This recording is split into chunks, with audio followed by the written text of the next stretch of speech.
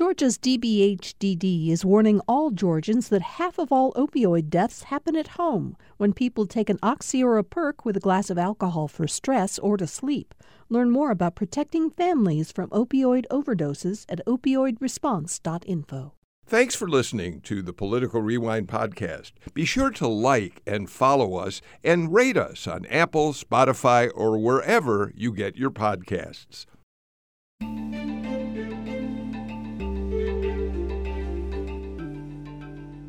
I want to start the show by admitting something. I still, even though I've been involved in political journalism for way too many years, I still get excited as Election Day approaches. I mean, I am really looking forward to the fact that we're already in early voting, of course, and only 2 weeks away from Election Day in one of the most consequential midterm elections we're likely to see for decades and decades. So excuse me if today on the show I have a little more energy than usual, but I'm really looking forward to the conversation we're going to have with our panelists today. And that starts with Tamar Hallerman, senior reporter for the Atlanta Journal-Constitution, who joins me on the Tuesday shows. Tamar, I know you're not covering the campaigns as you did when you were a congressional reporter for the AJC in Washington, but come on. The election is coming up tomorrow. I know, it's so exciting. You spend all these years and months and reading about everyone, keeping track of the polls, who's up, who's down, the issues that voters care about. And it's so exciting to see the final results, what resonated with folks, how the political tides have impacted voters here on the ground. And the early voting numbers have been truly astonishing. So it goes to show that there's real energy in Georgia this year. Yeah, just a quick mention. We pay a lot of attention, as many people do, to Ryan Anderson's website, Georgia Votes. He reports this morning that so far 986,597 people have voted either in-person early voting or have had absentee ballots accepted, 55% higher than the number at this time in 2018. Chauncey Alcorn, who is with Capital B, a reporter with Capital B, is paying close attention to the election.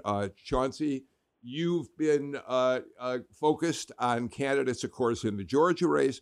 And Capital B, as I think many people know, is an online news organization devoted to elevating the views and the concerns of the Black community here and across the country. Yeah, we've been keeping a close eye on the early numbers. I've been in close contact with some of the voter rights groups who are doing GOTV work on the ground. They've been celebrating the early returns, showing an uptick in African-American turnout, which is a big part of what they do. And I expect, going into the final days of the election, that will maintain. This has been put Georgia at the center of political discourse in the country. It's a lot of attention on this race. And certainly the folks who are Democratic operatives in particular have been focused on getting folks to vote out early. So it makes sense that the numbers are up in this high. Chauncey, I just want to quickly mention, although it doesn't relate to a Georgia election, I want to mention a story that I read on Capital B that startled me this week. A story which reports that essentially slavery is on the November ballot in 5 states whose constitutions allow for forced labor of people convicted of a crime. I mean, it goes on to point out that although the 13th Amendment ended slavery, there's an exception in the 13th Amendment, except as a punishment for crime. Alabama, Louisiana, Oregon, Tennessee, and Vermont, the story reports, still have that on the books in those states, and they're now on the ballot way too long after they should have been eliminated. That story really struck me, Chauncey, as powerful and distressing.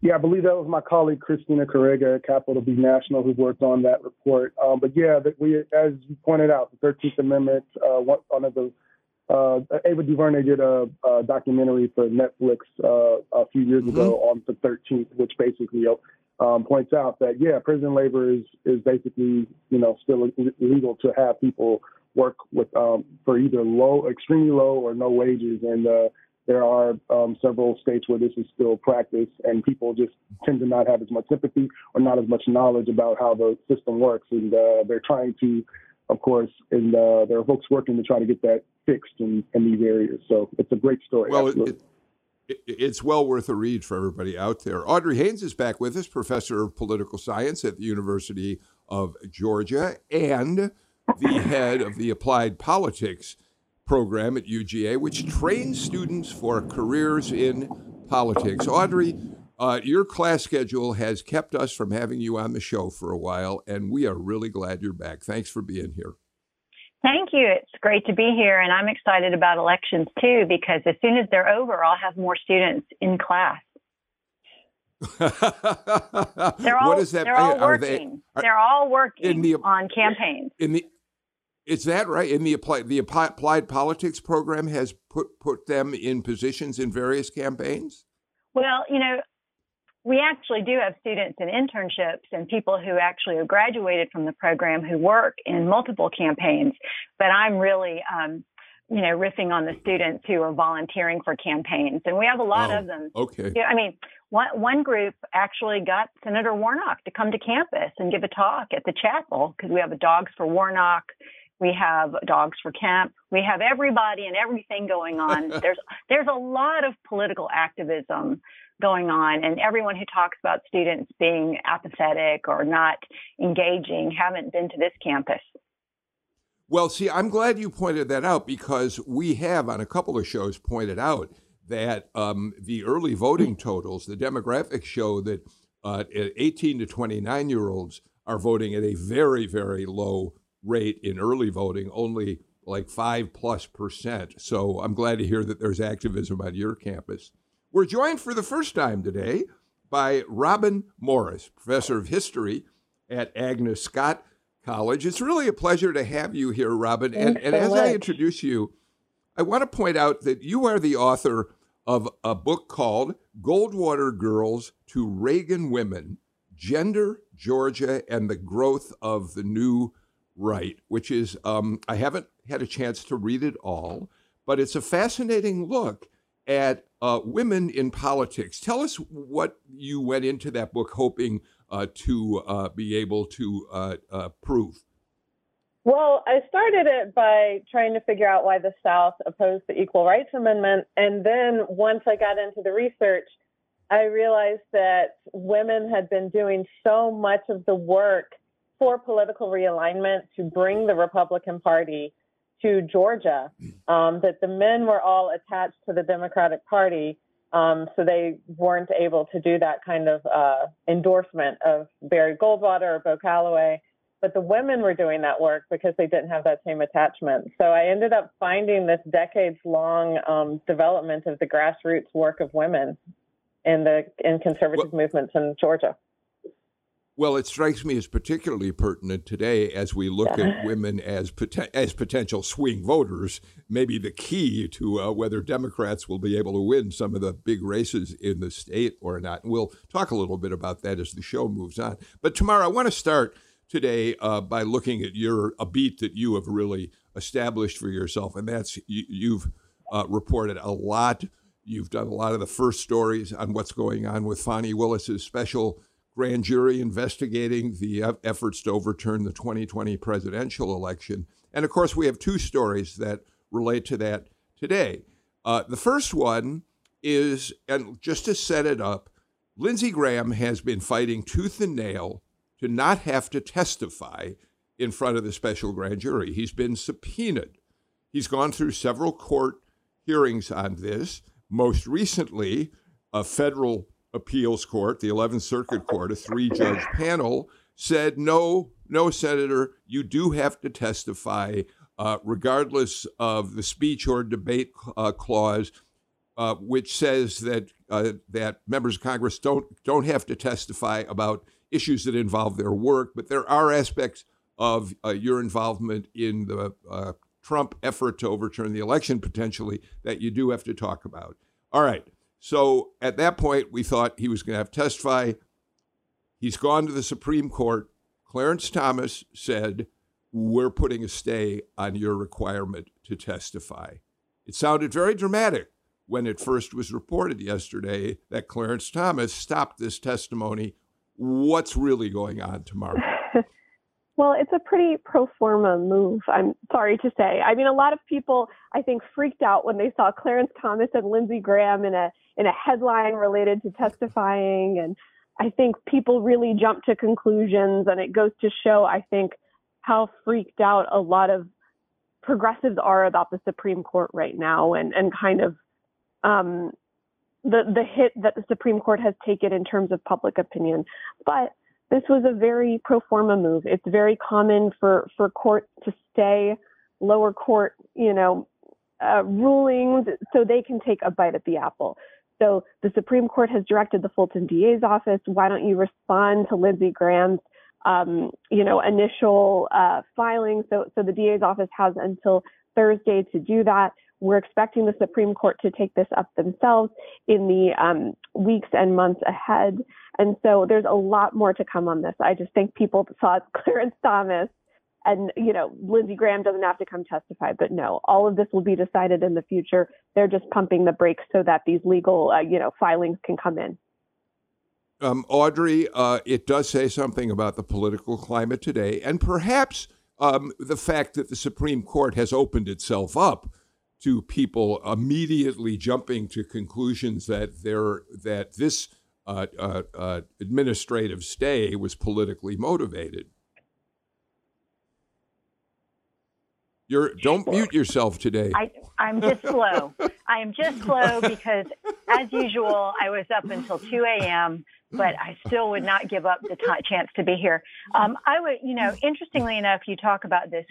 People on both sides, we just had a conversation about this the other day among some of my peers, is that, polarization has gotten so embedded and so extreme that no matter what side you're on, you're projecting what your expectations are. There's not really a chance to actually think and interpret what's going on or getting, you don't take the time to get the background information, and you're selectively also perceiving things. And we tend as human beings, in my class in propaganda, we tend as human beings to hear the negative.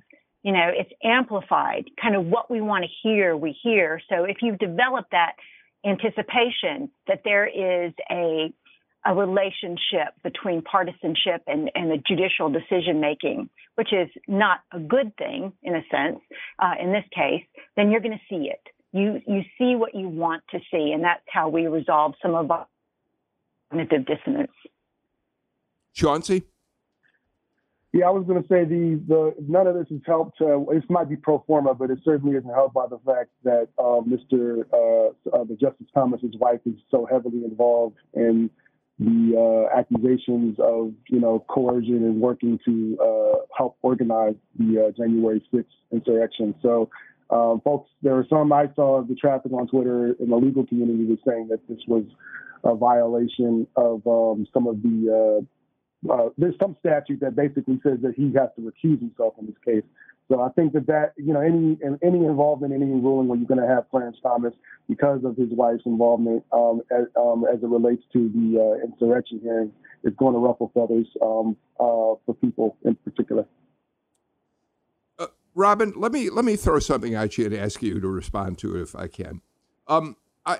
It strikes me that given all of the concern that we've heard from various justices on the court that they are upset that they're being called political in nature, and especially because Chief Justice Roberts has tried to pull back from that, there's a certain extent to which Thomas is even putting this stay in place, this administrative stay, which would then mean the rest of the court very well may have to weigh in, is the last thing the Supreme Court needs to engage in right now. They could have just rejected this out of hand and not gotten themselves into what people are going to see as a political matter. Yeah, they could have done that. it's. I think Chauncey had a great point that all of this is bringing the questions of Ginny Thomas up. So maybe we should have had Clarence Thomas recuse himself from anything. He definitely should have done that. Yeah. And I think if Roberts wants to appear non-political, he should be encouraging that sort of behavior, that sort of decision. Yeah, but apparently Chief Justice Roberts doesn't have a whole lot of control over Justice Thomas these days. I guess not. Tamar?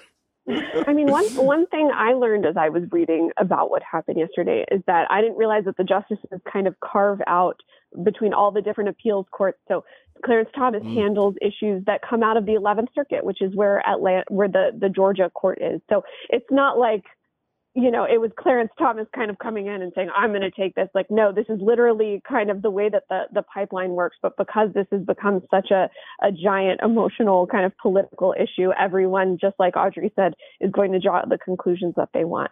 I do think it's important to note, kind of taking a step back here, that this is an important case. I mean, obviously for Georgia and for the special grand jury, but this is an important case when it comes to setting the boundaries of the speech or debate clause, which is in the Constitution. It says basically members of Congress can't be questioned about things that they might be doing on the floor of the Capitol, stuff they might be doing in their committee hearings. But there's definitely some gray areas. Lindsey Graham is basically saying he can't be questioned about anything, because anything, even if it was outside of those specific lanes, it informs stuff that might turn into legislation later. And so it's going to be important in sort of setting a precedent in terms of what members of Congress can or cannot be questioned about. And I think that's important to consider when we think about why the Supreme Court is interested in this particular case. Audrey? I was just going to add, too, that especially for some of the originalists in on the court, I mean, to me, in my reading, and I'm not a constitutional scholar by any means, but it is so clear to me that they're talking about when you give a speech or when you give a debate or when you are expressing ideas about legislative ideas. It has nothing to do with attempting to influence outcomes of elections or steer things in a particular way. That is outside of the boundaries of what is protected, in my view. Well, actually, the three-judge panel of the 11th Circuit said just that. They said there are certain things that are protected, but they also said that if someone like a Senator Graham was involved in any effort to influence the outcome of Georgia's election, did he have certain communications with people in the Trump campaign about this? Those were perfectly legitimate questions to ask. So your point is well taken. And the 11th Circuit, at least that three-judge panel, would agree with you, Audrey Haynes. One quick thing, Tamar, before we move on to election news. The other interesting story that you filed today for the AJC points out something we already kind of understood might be happening, but you really make it more specific. And that is that Fani Willis's special grand jury is reaping the benefits of testimony that the January 6th committee has uncovered and evidence they've uncovered. And it's particularly important because there are things that it's unlikely Fani Willis could never have found out if not for the January 6th committee, right? Or it might have taken her years, time that she does not have. They've been able to not only give us names of witnesses that most of us have never heard of. No one knew who Cassidy Hutchinson was outside of a very small circles until the January 6th committee really cracked that open. And now CNN's reporting that Cassidy Hutchinson is cooperating with Fulton grand jurors. They've been able to get evidence from the Justice Department that it might have taken Fani Willis years to get, or maybe she would have never gotten. It's really helped her with that. But specifically, all of this evidence has helped speak to the state of mind of Donald Trump and his top advisors as they were trying to get Georgia to overturn its election results.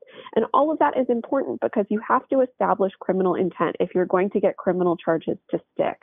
To be able to convince a jury that beyond a reasonable doubt that these folks knew better than what they were doing if they were committing a crime. And so that can be very squishy, and there might have been more kind of plausible deniability. But I think a lot of the legal sources I spoke to for this story mentioned, especially in this last hearing of the committee, evidence from folks like Mark Milley, the chairman of the Joint Chiefs of Staff, Cassidy Hutchinson, saying that they had conversations with Trump after the election in which he privately acknowledged that he lost, but still in public he was saying, no, we won, there was fraud. It paints a picture that maybe Trump knew that he was promoting falsehoods and still did it anyway. So that's very valuable should the DA want to press charges. Okay, one more item before we move on to the election news that is important to us these days is we know that Robert McBurney, judge in Fulton County Court, has now heard the first day of testimony in the effort by pro-choice groups to block the Georgia abortion law. There's been one day of testimony, a second day today. McBurney, by the way, has already said he will not rule on this until after the election it takes place. Robin, the arguments yesterday in court were pretty basic. The plaintiffs in this case, the pro-choice groups, say that Georgia's state constitution has a strong right to privacy provision, and that right to privacy, which was the basis on which the U.S. Supreme Court in the U.S. Constitution ruled that abortion was legal, that the privacy clause in the state constitution is so strong that it should immediately block the abortion law from moving forward, right? Yeah. And that's, it's important to remember that in addition to Roe v. Wade, there was the case Doe versus Bolton coming out of Georgia. And this, and we're kind of getting back into that where women had to prove that they were raped. This law requires women to file a report, which we know women are not likely to do after a rape, especially in those first 6 weeks of the trauma, and or having to get then a three-doctor panel to approve that they had medical necessity. So we're really going back to where this controversy all began in the 1970s in Georgia. So it'll be interesting to see how this right to privacy plays out in the courts. We'll see what happens after the election, I guess. Chauncey, here's another fascinating aspect of this case. Remember that when Georgia passed this so-called heartbeat abortion law, they also enshrined personhood for an embryo. And the Solicitor General representing the state in this case, Stephen Petrani, he argued that a pregnant woman no longer has a right to privacy because upon conception and under Georgia law, an embryo is already a distinct person. So the right to privacy only extends so far as you're not affecting anyone else. Hence, the personhood part of the law is their argument for why the privacy statute provision doesn't apply. Yeah, I spoke earlier this summer to some of the attorneys for the Georgia NAACP about this case as they were preparing to file it in the aftermath of the Dobbs decision, and they talked about the personhood aspect of the Dobbs case, and that would potentially create some problems in this privacy ruling. I think the main thing, their biggest fear, obviously, is, as some of the others have pointed out, going back to a point where women in Georgia, it wasn't that long ago. I actually, while I was out on the campaign trail or covering GOTV's work with Black Voters Matter, I spoke to a woman who talked about why she cared about the abortion issue and why, a woman's bodily autonomy mattered to her. It was going back into the early 2000s. She had to get her husband's permission because of a state law in Georgia to have a hysterectomy that the doctor said that she needed, and her husband wouldn't sign off on it. And it was actually a huge problem for her. She had all kinds of medical complications, menstrual cycles in public, and he only signed off on it later. I was insane. I was just like, what century are we in? And they ultimately worked. Some of the ladies probably be happy to hear they got divorced later. But nonetheless, this is I think it's politically, it's a big thing for Democrats because this keeps the abortion issue in the news. A lot of the polls have shown that the abortion has taken a backseat to, inflation and crime and other key issues. It's been a huge driver for the young vote, which, as you pointed out earlier, has not been as enthused. So hopefully, if you're rooting for that side and you believe in abortion rights, this is something that you are encouraged by. Audrey, before we get to a break, even President Biden has acknowledged that abortion, which seemed to be such an inflaming issue right after the Roe decision by the Supreme Court, seems to have faded. And the other day, he encouraged Democrats and women particularly, get out there and vote. This is still a big issue. But as Chauncey points out, it really does seem to have faded into the background. The question is it underneath? Is it really an issue that we may not be seeing in the polls, but that really is going to matter when people actually cast their ballots? I can only say that from speaking to some people and looking at, some of the research that's out there, I think that it may. I honestly do, because, and I would argue that, perhaps at this point in time, it doesn't seem very prevalent, and it may or may not have an extreme impact on this election. But the fact that it's such bad policy, the fact that, it is driving politics in many ways for Republicans, and the fact that there are going to be so many unintended consequences, especially from things like this really undefined personhood. What are these embryos going to be doing as people in the future that are going to impact, how the states react to them. So I think there are lots of questions that are going to emerge. And if it doesn't have an impact at this point, it is going to have an impact later. And it's going to be a significant one and probably a very bad one for Republicans. Audrey Haynes gets the last word in the first segment of Political Rewind. We're going to take a break now and come back. We've got election news, of course, to talk about. We'll do that after these messages.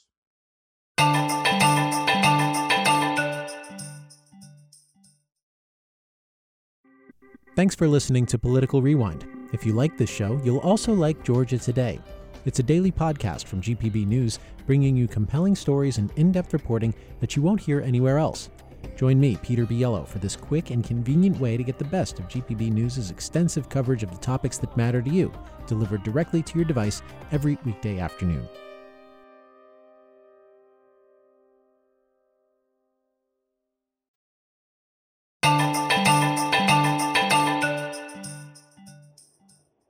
Welcome back to Political Rewind. Couple of quick notes before I reintroduce the panel. Number one, tomorrow's Political Rewind newsletter day. If you're not a subscriber, just go to gpb.org/newsletters, and you will get it in your inbox every Wednesday, sometime in the mid-afternoon or so, and I hope you'll join us there. Another very quick note.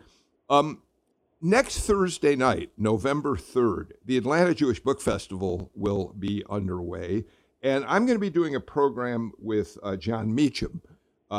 Meacham, of course, is a Pulitzer Prize winner for his writing, wrote a brilliant biography of Andrew Jackson, among other things.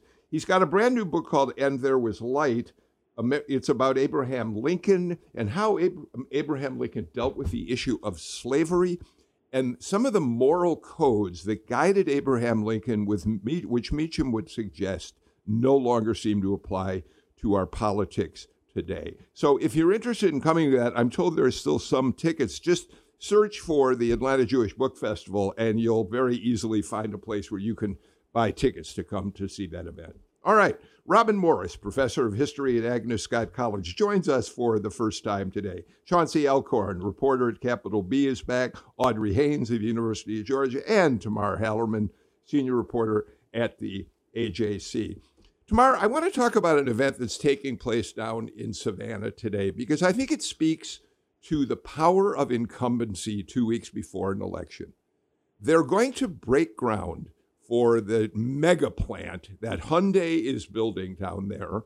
And although there's been a little bit of controversy around it because the new major piece of legislation passed by the Biden administration took away tax credits from companies that don't build at least a part of their electric vehicles in the United States. It's moving forward, and we're going to see Governor Kemp and Raphael Warnock on the same stage. John Ossoff will be there as well. And it occurs to me that all of them feel they've had a share in working on getting this plant there. But it also tells me about how important incumbency is as an election approaches. Herschel Walker's not going to be there, obviously. And unfortunately for her, Stacey Abrams isn't there. And this is a huge economic development plant. A couple points on that. First of all, politicians love ribbon cuttings, and any opportunity you can to tout the work that you have done and get your photo taken, obviously tends to attract a lot of folks. And obviously, this is a massive, massive deal. $5.5 billion, the largest economic development project in the state's history. It's no wonder that elected officials are lining up to be there to be in that photo. And you're absolutely right, Bill, the power of incumbency. There are so many large companies that operate that in a state that want to shower elected officials, no matter what party, with campaign donations just so they can have a friend in Washington or in Atlanta whenever they may need it.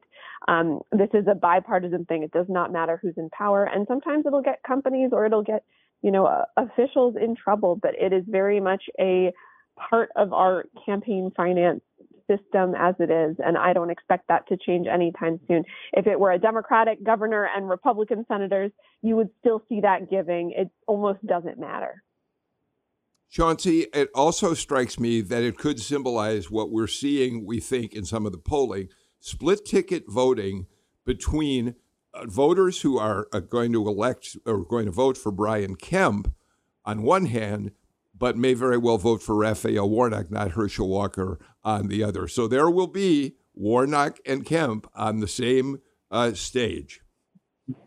And that goes back to, as Tamar mentioned, the power of incumbency. I know that also the economy is something that has been very much at the forefront of the minds of voters. This election cycle cited as one of, if not the top issue in a lot of polling. So any opportunity that they can show, especially in southern Georgia, groundbreaking and showing, bringing employers into the state is going to be a benefit to any Democrat or Republican. Robin, this really has been an interesting phenomenon to watch in the polls. We'll see if it plays out on election day. But there are Republicans who anecdotally have told reporters they think Brian Kemp has done a great job. They're kind of uncomfortable with Herschel Walker. Yeah, absolutely. As you were talking about the power of incumbency, I was thinking that it's an interesting election because there's not really coattails. Everyone's kind of got a short bolero jacket without carrying anyone along with them, right? So even at the Spellhouse celebrations, you saw Stacey Abrams in one place and Warnock in one place and not appearing together. And I think, we are seeing a lot of that split ticket. It's interesting that Herschel Walker is up in North Georgia right now with Marjorie Taylor Greene trying to shore up that very conservative district. And, really trying to reach out and grab those Kemp voters back. So I think we are going to see a very interesting split ticket election this time around. Or we're going to be very surprised on election night, hopefully before bedtime. Yeah, I agree. Audrey, unmute your phone, Audrey. You know what? I'm going to get a T-shirt printed that says, Audrey, unmute your phone. Okay, so. Audrey, I'm going to tell you something on air because it'll be a good thing for you to know. Chase McGee is in our control room. He will mute and unmute phones as needed. You don't have to bother. Well, I could have used that information a while ago. That's great. Thank you so much for sharing that. I think you were enjoying having the comic relief on the show for Audrey and her mute button for a while. But anyway, everyone's really already said all of the correct interpretations of that. You know, the power of incumbency, you know, Kemp and Warnock both benefit from this nice photo op and the opportunity to shake hands and show that they've done something for the state. Chauncey, let's talk a bit about Abrams and her challenges right now. We've seen any number of polls that, and I always say, polls are a snapshot of a moment. They don't predict what the outcome will be on Election Day.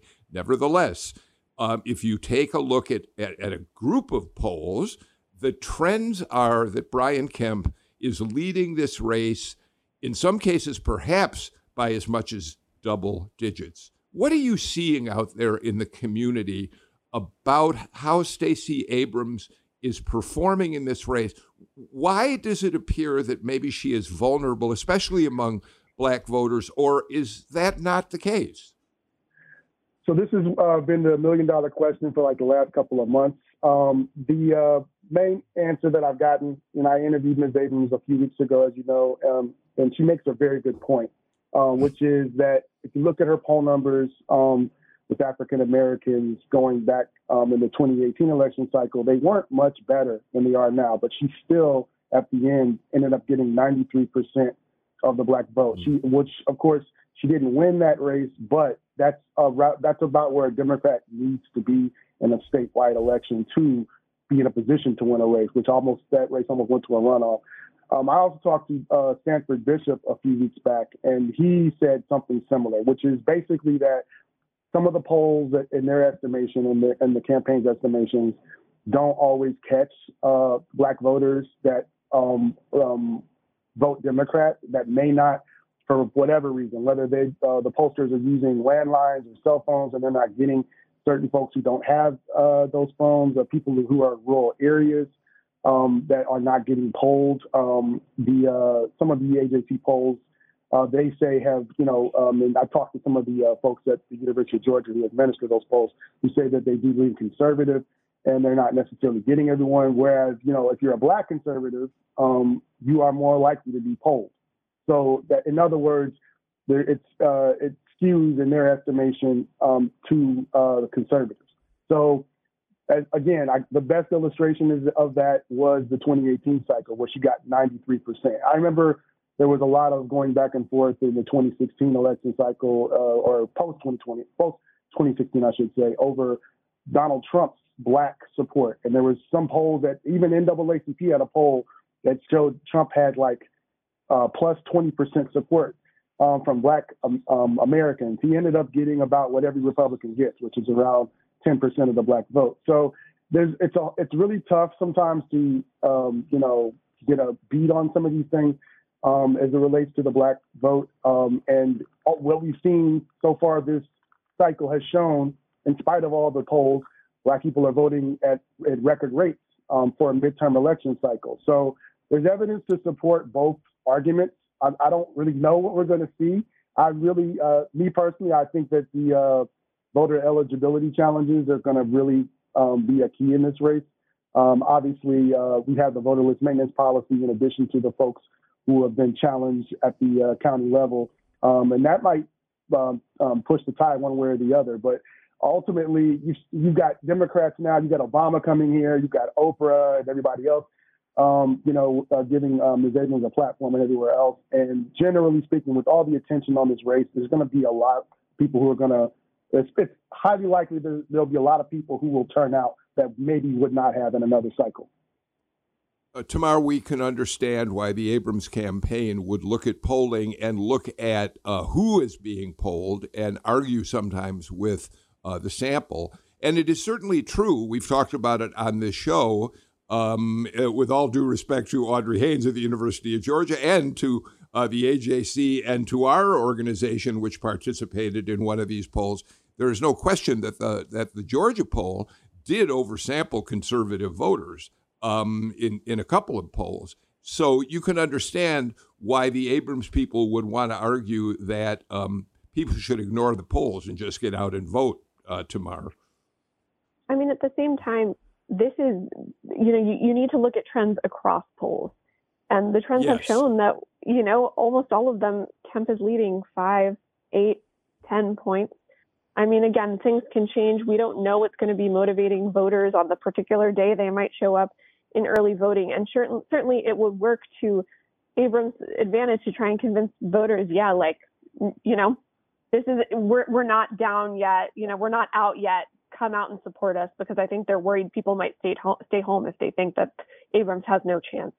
But it's worth looking, like I said, across polls, and we have consistently seen a trend where she's been down 5 to 10 points, and certainly that's something where you're seeing the Kemp camp be much more aggressive when it comes to courting voters that wouldn't traditionally be in their lane. I think that's right, and I think that if the polls on average are showing that gap, that it's probably likely, Audrey, that the internal polls of the Abrams campaign are looking at show that they're running behind. That may be the case. Kudos to me and not messing up my mute button. But as an aside, but I would say that they have their own internal polls, and a lot of them are tracking polls. And my sense right now is that voters are talked about as being very inelastic right now because, people have chosen their camp, and really this is a mobilization race. She knows exactly how many white voters are going to turn up. And her one box of potential voters that are out there that could raise her vote are a lot of voters of color who have not participated but have gotten registered, and that is a big part of it. And then there are the people on the margins, weak partisans.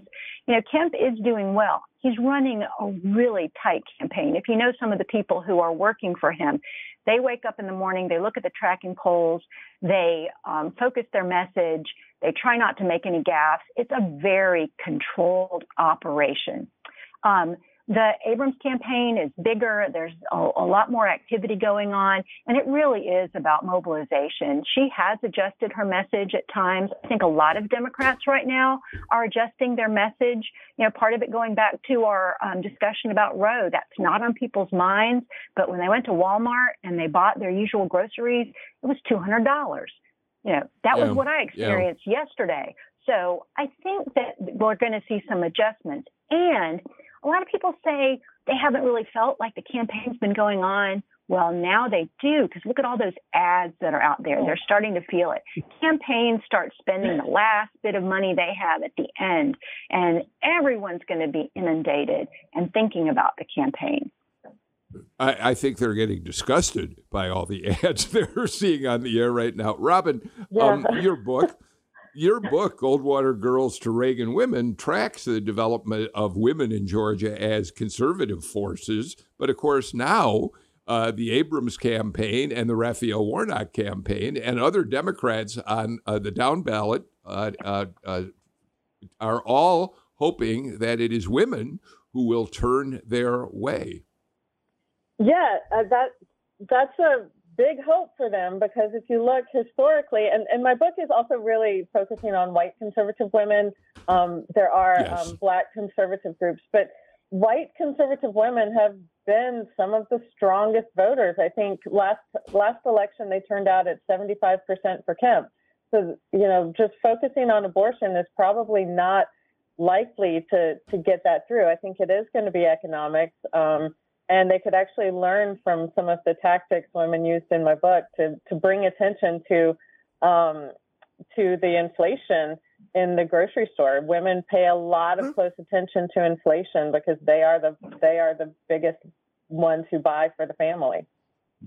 Robin Morris, plugging sales of her book here on Political Rewind. Good for you, Robin. We got to get to our final break of the show. We'll be back in just a moment.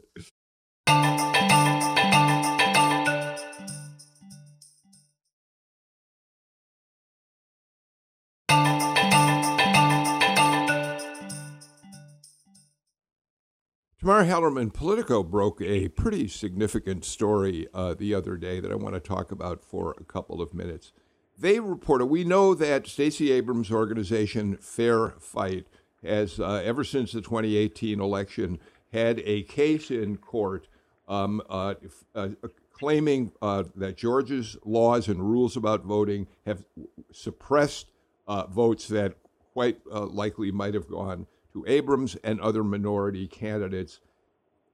We know that Judge Steve Jones finally, at one of the longest running cases that any of us have ever seen, finally just recently said that there was very little merit to the case.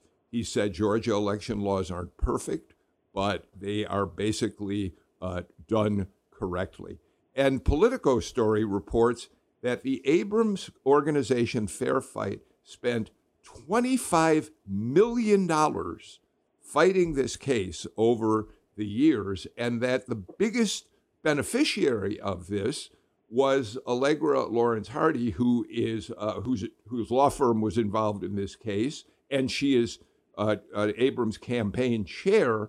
Her firm got $9 million out of this. Now, I don't think this is a big election issue, but it is worth spending a couple of minutes on. It's staggering. They talked to election experts at Politico, voter suppression experts, who said, when you get above $8 to $10 million, you're getting into outrageous territory. Yeah, sure. I mean, $25 million over 2 years on legal fees. This was the organization that Abrams started kind of coming out of her 2018 race. It helped raise her profile even more as a voting rights advocate. It made her a national celebrity, a fundraising juggernaut. But as you mentioned, that case that came out of it has pretty much kind of deflated. But obviously, that's a staggering amount of money to spend on lawyers and somebody who she's so close with. Technically, it looks like it's legal under our system, but there's our ethics experts posted or quoted in this story, some of whom say that obviously it doesn't exactly smell good either. So obviously not the kind of story that I think the Abrams folks want so close to an election, but I think it might be the sort of thing that might be a little bit too in the weeds for your average voter. I think that might be true. All right, Audrey, so we can talk about this for a couple more minutes, but let's add another money story to this. The AJC reported recently that a health insurance company, a giant company, Centene Corporation, which was caught overbilling for Medicaid patients, has had to settle $485 million with states over their billing allegations that they charged too much to these states. Georgia has the right to ask for a settlement as well, but Centene is a big contributor to the campaigns of Brian Kemp and Attorney General Chris Carr, and the AJC reports that Georgia has not tried to get involved in this settlement. Right. So a couple of things. Centene is huge. They're a really big company. They have a lot of subsidiaries out there. They basically have a history of, like many large companies, being sued and having to pay various settlements. In this case in particular, and anyone correct me if I'm wrong, I think that, they had found someone internally maybe had found the error and had, started looking at this. So there is the opportunity for Georgia to be involved if they too found that the subsidiary had been inflating the costs that were involved, especially in Medicaid. And Chris Carr has said that he would. One of the things that we should point out is that this company has given money to a lot of people, like a lot of big companies do. They tend to give more money to people who are incumbents. But they also gave money to Stacey Abrams. Jen Jordan is one of the people that they gave money to. So you know what? Until we see like Chris Carr not going after them with that opportunity, he says he will and do everything that he's supposed to do. It's hard to say this is a negative story yet. I think, Chauncey, the point of both of these stories is, as Tamar says, they may be worth consideration, and as journalists, we need to look into these things, but they're not likely to change the outcome of the election.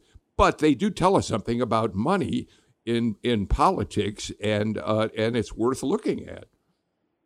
Yeah, I mean, as it relates to the Fair Fight story from Politico. This is something I've gotten this question a lot because I've worked closely with a lot of these groups as far as doing reports on what their voter engagement work, and they maintain that they are nonpartisan. I have met actual people who work for these groups who have political views that you wouldn't expect. So certainly, Ms. Abrams founding Fair Fight and then New Georgia Project and some of the other groups that she's worked with. People have questioned the line of that, but they operate and they don't. When I've gone out with them on the trail, they don't tell people necessarily who to vote for. They tell them about the issues and ask them about what their the candidates who support the issues that they care about. But it certainly is something that folks have raised before. Yeah, there's no question that in their work on registering voters, encouraging voters to go to the polls, Fair Fight has been an important organization, which is, I think, separate from this question about the staggering amount of money they spent defending their charges in this case. We are completely out of time for today's Political Rewind, I'm sorry to say. I had a lot more that I wanted to talk with this panel about. Some of which we'll get to tomorrow. A lot of you have been asking us if we will please explain the four ballot initiatives that Georgians are seeing. We'll try to get to that tomorrow so that maybe we can give you a better sense of what those four questions are all about. And we'll talk about everything else that happens between now and then in politics in this state. So my thanks to Chauncey Alcorn for being here, Audrey Haynes, a pleasure.